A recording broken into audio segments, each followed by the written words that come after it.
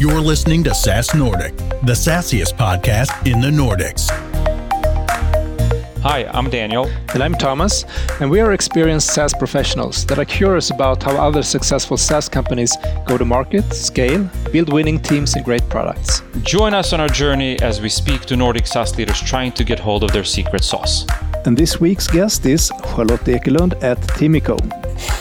So we had actually during the pandemic, TechCrunch picked us up, and then all of a sudden we had 85,000 users on a waiting list. Welcome to another episode of the SaaS Nordic podcast. We had our big event SaaSiest. I hope you got the opportunity to participate. And I must say it was over my expectations. You know, during the event we had 46 speakers, more than 500 attendees, everything live, and 2 really intense days. And a big shout out also to Marcus Landström at Ambivert that came down from Stockholm to live at my place for a few days and helped us out in the studio. And we made it. We made it. You know, there was a lot of fun. We did have our share of bloopers, but I think that adds to the experience. Not that bad. So I think the worst blooper voted by the audience was when I forgot to turn off my mic while you introduced the next session. But fortunately, I didn't say anything bad. So I didn't go to the toilet or anything. Yeah, exactly. It was all good. But anyway, so we're back here in the normal swing again, and we have a really good episode for you guys here today with an amazing speaker that's been all over the news lately. Absolutely. Sometime you just have the right timing. And when it comes to the next guest, you can really say that they have a product and offering that targets challenges that a lot of companies have nowadays. Working remote, working hybrid, and working digital. So let us present for you Charlotte Ekelund at Timico. So we started the podcast in midst of Corona, and now we can meet in person again, and who knows, maybe we're going to record the podcast live in person sometime in the future. But not today. Today we do it remote, and we're going to talk about in-person and remote and hybrid and a lot of things going forward. But first, why don't you tell us a little bit about yourself, Charlotte? Of course, and thank you so much for having me, first of all. So my name is Charlotte. I am Swedish, grew up in Germany. I have 2 business masters, and I'm definitely not one of the technically savvy people that you usually have on the podcast who've done their entire lives as software engineers and machine learning experts. That would be my dear co-founder, Oleg, who has that capacity. I'm the person who spent, 7-8 years in the fast-moving consumer goods and beverage industry. So Coca-Cola, Diageo, working with strategy leadership teams, implementing change and marketing strategies and sales strategies across the organization.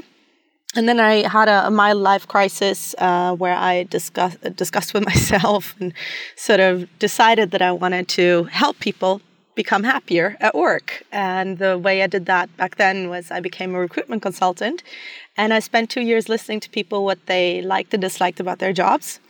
And after those almost 2 years, I joined a program called the Antler Program, which is a VC-led startup incubator, you could say. And that's when I met Oleg, and we decided that also teams that don't sit together physically deserve to have an office. And this was prior to the pandemic. So now I'm co-founder and CEO of Timico, and I find myself being in the world of tech entrepreneurs.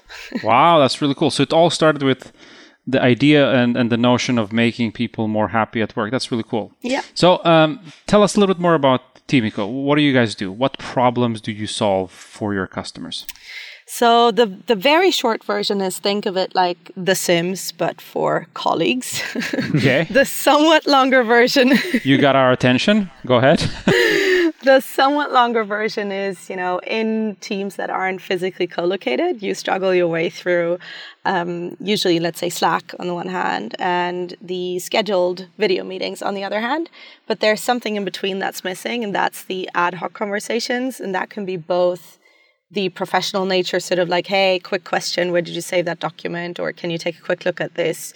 But it can also be the the private chats, the how was your Tinder date this weekend, or that kind of stuff, which is very important for the team culture and the glue in the team, but much harder for teams that aren't co-located to create.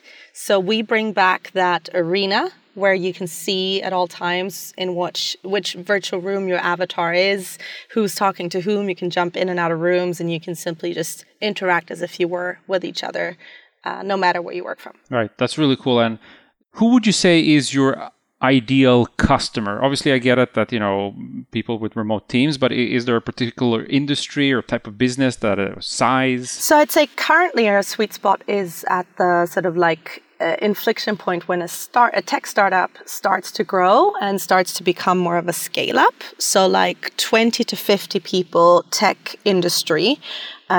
Chances are they started off their team somewhat remote first in their way of operating due to the developers being spread out. And then they start growing and see the need of keeping that culture together. So we see a lot of customers actually around the world. And it's a fairly homogeneous group. Like the tech scale-ups in South America aren't very different from the ones in Switzerland or in the Nordics or even in Asia. And that's the sweet spot at the moment. But we also see, and we've tried with other groups as well, but these are the ones that like immediately fall in love with the concept. That's cool. So just out of curiosity, who's actually paying for this? Who is the individual buyer in these organizations? In that sense, it's an interesting product because you pay with a corporate credit card, and usually that would be the CEO or maybe COO or CFO who's sort of the initiator, and in our case, the office admin, who a lot of times just checks in with the leadership team first and goes like, hey, what do you guys think? And it's only when the team has grown to be more than 25 people that you actually need to pay. So it's a freemium product, which means that sometimes we see entire dev teams using it, or we see the design and marketing teams using it. And then only when it starts growing, it kind of lands on the table of the leadership team with a corporate credit card. Interesting. But let's dive into the numbers then. So you're a quite young company, but could you tell us a little bit about the size of the operation? For instance, what is your ARR for the moment? Yeah. So we just started opening up for the paid version like 3 months ago. Okay. So we don't have a lot of revenue. We have some revenue. I would, it's really hard to tell at the moment. We could multiply that monthly revenue, but I don't think it would be fair because we have some ambitious growth targets. So I'd rather say within by 2023 we're projecting like $7 million US ARR, but obviously that's far away. We don't know yet. So and if we look at the number of customers and employees for the moment? Yeah, so we're a team of 20 people. Starting next week, the number 20. We have customers across the globe in 107 countries, but obviously it fluctuates a little bit depending on, do you look at the daily active, monthly active, weekly active? Do you look at, do you count all the ones that have churned? But to date this month, we had 688 customers live when I last checked. Okay. And by customers, that's one that can be an organization or a team. So are you focusing on any particular markets? No, we are A/B testing and trialing with our first paid marketing efforts to see where the stickiness is higher and to learn a little bit whether there is a geographic stickiness effect. But given the nature of our teams that use us being remote first, they oftentimes are spread out across 2 or 3 countries. And it's more since our website so far is just in English, I'd say it's more the English proficiency level that will determine the conversion. But so far it's been quite natural for us since we just started investing our first few hundred euros in marketing last month. And we, before then, were in, I think, 92 countries, and that was organic growth. But that was through us being, a Nordic startup. It's kind of organically spread in Europe. So we've been stronger in Europe than in North America. But then all of a sudden we saw last fall, like all these customers in South America, and we're like, oh, where did they come from? And it took us some Googling to figure out that there was someone who had featured us in Spanish on YouTube who had found the product and loved it. So yeah, you have gotten quite a lot of press or attention in different channels, right? And I guess that has helped you a lot getting prospects and customers. Yeah, and then there was this little pandemic too that kind of hit. Yeah, exactly. So I'm not gonna lie, like we were 4 months old as a company, and we were live with 5 MVP test customers when overnight we had just closed our first angel investment round of $250,000, and then all of a sudden, like kaboom, and we're like, uh-oh, and we were a 2-founder company. So we had actually during the pandemic, TechCrunch picked us up, and then all of a sudden we had 85,000 users on a waiting list. So what we could do was like literally pick like, okay, this week we're going to test with marketing agencies. This week we're going to test with the University of Tokyo. Next week we're going to test with IT firms to sort of like find our audience in a structured way. It's a nice problem to have. Yeah, but it's also frustrating because the people you let on, not all of them stick around because the product is so mature. So there's this like expectations on the product are at 100, and then you have a product that's like 51, and you're like, you just want it to go faster. But me not being the technical co-founder, I have learned that apparently it takes time to build good software. So you mentioned some initial angel investment, but otherwise, how much funds have you raised so far? You did a round quite recently, right? Yes, we did a round spring 2021. New lead investor is the German amazing company called 42Cap, SaaS heroes. Actually really happy with them. We also had from before Luminar Ventures in Sweden. They came in super early and have also been really great. And then Antler on the VC side. But then we have a long list of really cool, if I may say so myself, angels that are super valuable because they want to be engaged and they're excited. And we sort of thought of our angels like a football playing field. Like, what do we need? Okay, we need a psychologist because it's a very behavioral tool. And we need someone who's been launching tech products. Okay, 3 product people. And then we want a CFO. Okay, great. And then, yeah, that's how we went about that.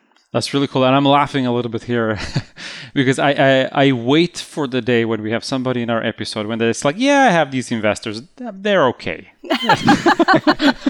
Yeah. They're like, yeah, it's like their money's good. But like other than that, they're like... All right. But how much of the company do you own then? So we're 2 founders, and together with our employees, we're still majority owners. That's a good spot to be in. That's excellent, and I'm really happy again to have you here. And like we've been so happy to see all the airtime you guys have received from media and so on. So this is going to be really exciting. Speaking about exciting, today we're actually talking about remote first or the hybrid workspace and what that means for all of us.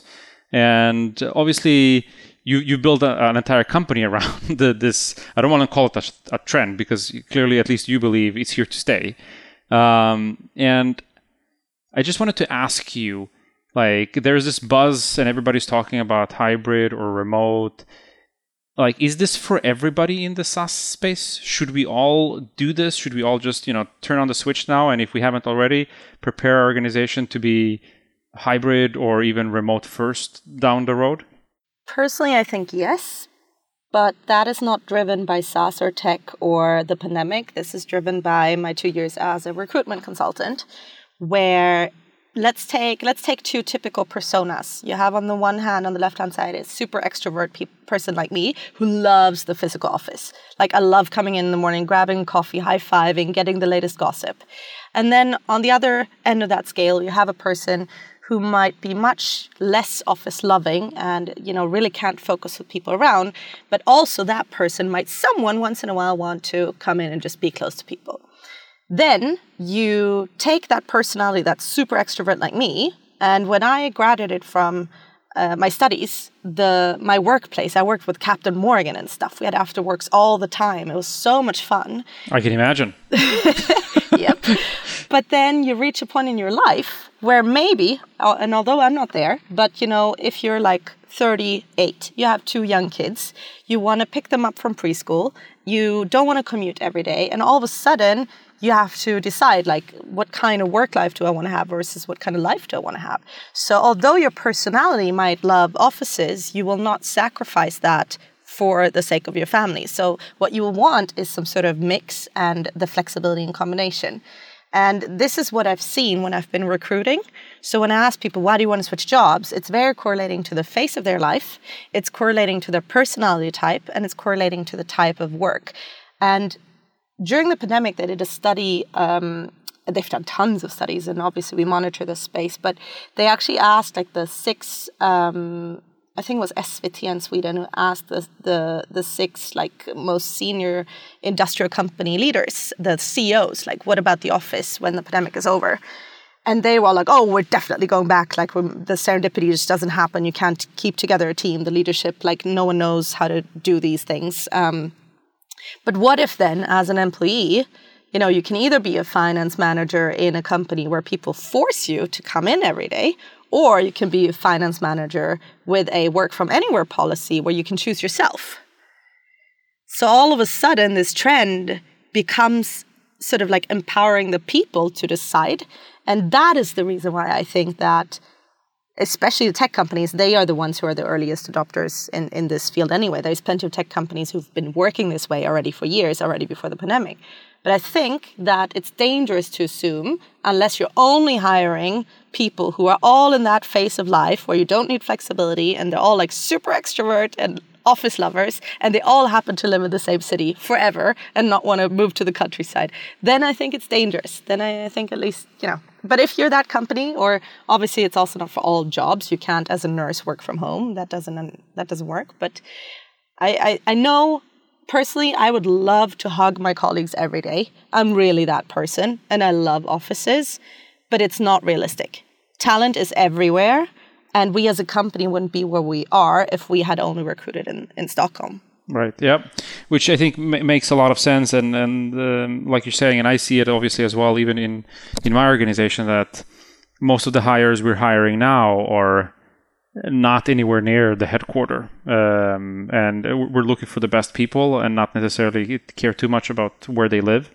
So definitely, one of the things that we've bumped into a little bit, and some of the things that I've played around with is, I work for a Danish company at this very moment, and hiring somebody in Denmark is not too big of an issue, even in the Nordics.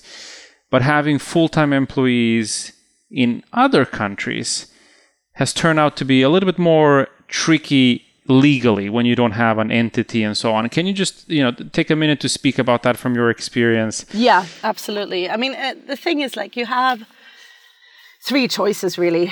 First of all, it depends on where you register as a firm. There are some countries in Europe where it's more friendly to sort of actually hire people abroad, depending on where your legal entity is. In our case, we're a legal entity in Sweden, which means if you want to take in someone on consultant basis from abroad, and especially if that person, is not like a full-time person, that is technically not a problem.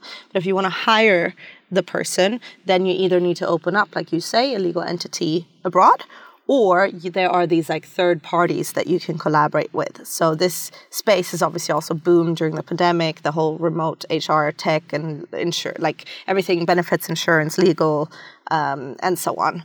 So that's in short the ways you can do it in a legal way.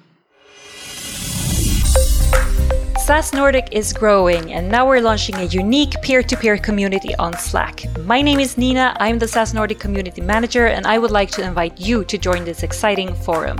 This will be the place to network, collaborate, and share knowledge with other SAS professionals in the Nordics. The SAS Nordic community is free and open to everyone working in Nordic SaaS companies. Come join us at sasnordic.com. We can't wait to have you on board. And on another note, I mean, when you hire people abroad and so on, so how to go about onboarding, for instance, and setting the culture that you want to have in the company.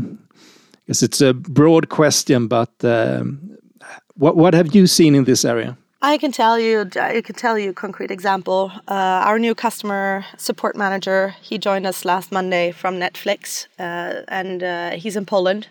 And we made him a room, and it was also the same guy as a guy in Sweden started, who lives out on the countryside far away. Haven't met the Swedish guy in person either. And we made like a new guy's room. So everyone pops by in the office to like have this like initial chat and introduce themselves and so on. And then obviously you need to put in time just like in any other onboarding. You need to spend time with your new hires. You need to onboard them on processes. I think the one thing that I've learned going remote first is you need to over-communicate so much all the time. And you need to repeat, and you need to put things down in presentation format all the time. So we have found out sort of like, working our way there. Of course, we read all the Bibles from GitLab and how to run a remote first company. And we interviewed over 50 companies who've done that and learned from their mistakes and all of that, because that's our target audience. So we had to understand how they actually work.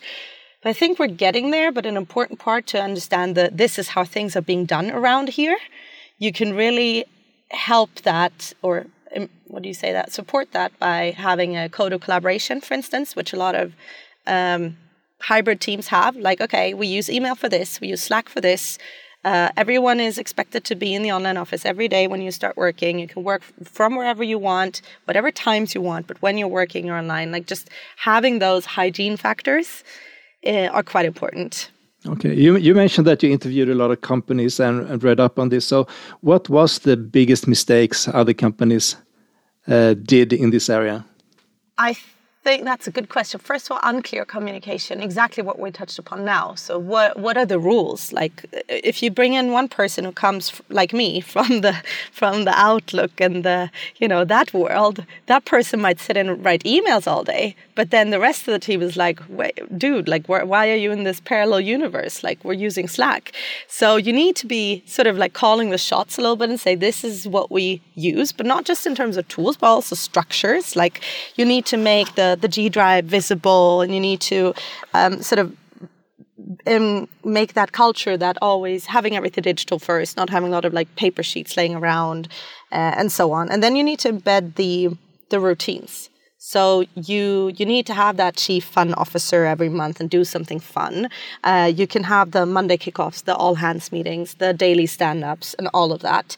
That is sort of a part of your culture. And then when it comes to the really nitty-gritty stuff, that's when, in our case, we use the office stories, we have our Friday traditions, we have 1 word a week traditions, but we also spend time on sending physical Teamico sweaters to everyone.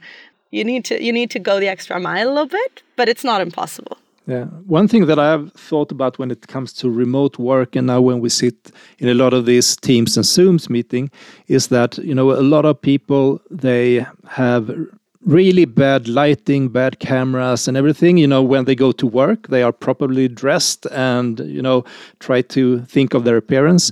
But, at home, they sit and you can't even see them because they have a light, in there from the wrong way. If it would be a situation at the office and you couldn't really see the person that is in front of you, you can bet that the manager would do something about it. But it feels like when it's digital, a lot of companies or managers, they don't take that so seriously. So, yeah, I mean, we have a blurred backgrounds possibility that people use currently with Halloween theme for everyone. But yeah, I don't think it's that big of an issue in our company. It's more that, you're expected to be somewhere where the internet works and where you can talk, and people have. So the thing is, what Teamico does, we add in that mode of just co-working side by side. So we're not always in a video meeting. We're just like in a room, and then you can have the audio either on or off. And then, someone's kid comes running in, or the dog, or someone's in a cafe but has the sound off. So you get this feeling of being together, but you're not necessarily always in a meeting mode. You're just in that when you're in a real office and you just sit and work, and then you have a quick question, and instead of looking up and saying, hey, where did you save that document? You have the walkie-talkie, and you have the same thing there. So I think we got used to seeing each other Like sometimes I'm cooking. The team has seen me brush my teeth far too many times, but it's okay. Like, but we have lipstick Mondays and we have shirt Thursdays, but it's optional. It's just something that's fun. Well, I guess that's cool for the ones if there would be somebody that crazy that doesn't want to wear lipstick, I suppose. Well, the guys haven't joined us yet, but Linda and I are very much doing lipstick Mondays usually. Yeah. Hey, that's really really interesting to hear. So I have a question, and actually it just came to me today. So I met a SaaS organization today, a company with about 50 people, where most of them sit somewhat in the same office, and really great culture. They've done a lot of things together. Now that the restrictions are more or less, there's no restrictions in simple terms. They've been running Friday Bar for like 6-7 weeks in a row. Nice. Which is great, and they felt like it's great for the culture and so on. But then my thought when I listen to you goes to, what about those 8 guys that are not in the office? Like, what do we do with them? Like, how do we replicate this? Or is it just like, that comes with the job? Sorry, you're not going to have beers on Friday. I've been one of those 8 people. And that's partly why I founded this company. So I was in the Baileys brand team in Europe. I was the only one working from the Stockholm office. Everyone else was in the HQ in London. I had one colleague in Rome, and I hated it because I felt like a part of me got lost. The people weren't awful. It was just that I didn't feel like I found my place in that team, because all I did all day was sit in WebEx meetings. They didn't know me. They didn't understand my humor. They didn't understand my culture. There was just this glue was missing. And I can vet, you're really funny. Thank you. I'm actually not, but okay. Thank you. But the thing is, like, I am a person who thrives best physically with people. So to me, that was really tough. And that was also just the feeling I had. That is what I want to prevent people to feel. But usually what I say is, if your team, it depends on how big, like you were saying, these 8 people who sit abroad. We've seen that in customers. When there's one office, let's say, I'll just make up numbers. Let's say you have an office with 30 people. And then you have these 8 people who are like not in the office. Out of those, maybe 3 are co-located. And then you have these other people, these 5 freelancers floating around. Chances are that those people who are remotely will feel that they don't get promoted as much, that their work isn't seen, that they are kind of not where it happens, and they won't be as engaged over time. And how do I fix that? How do I make them not feel those things? So it's harder when more than 50% are co-located. But what you do is you create that space online. Sorry to promote our own product, but this is exactly what we do. And you build sort of the culture in remote first and online first. So let's say we just hired a new CPO. We just signed someone and I'm in the physical office.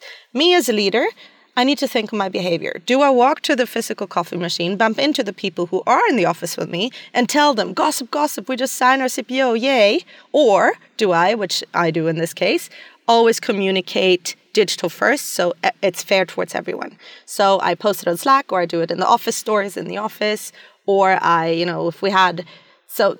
when we won the Break It Award, what we did was literally jump into a room, ping everyone, pull them into rooms, turn the room into, holy cow, we won, and we celebrated together real time. We did not go and buy a bottle of champagne physically. Gotcha.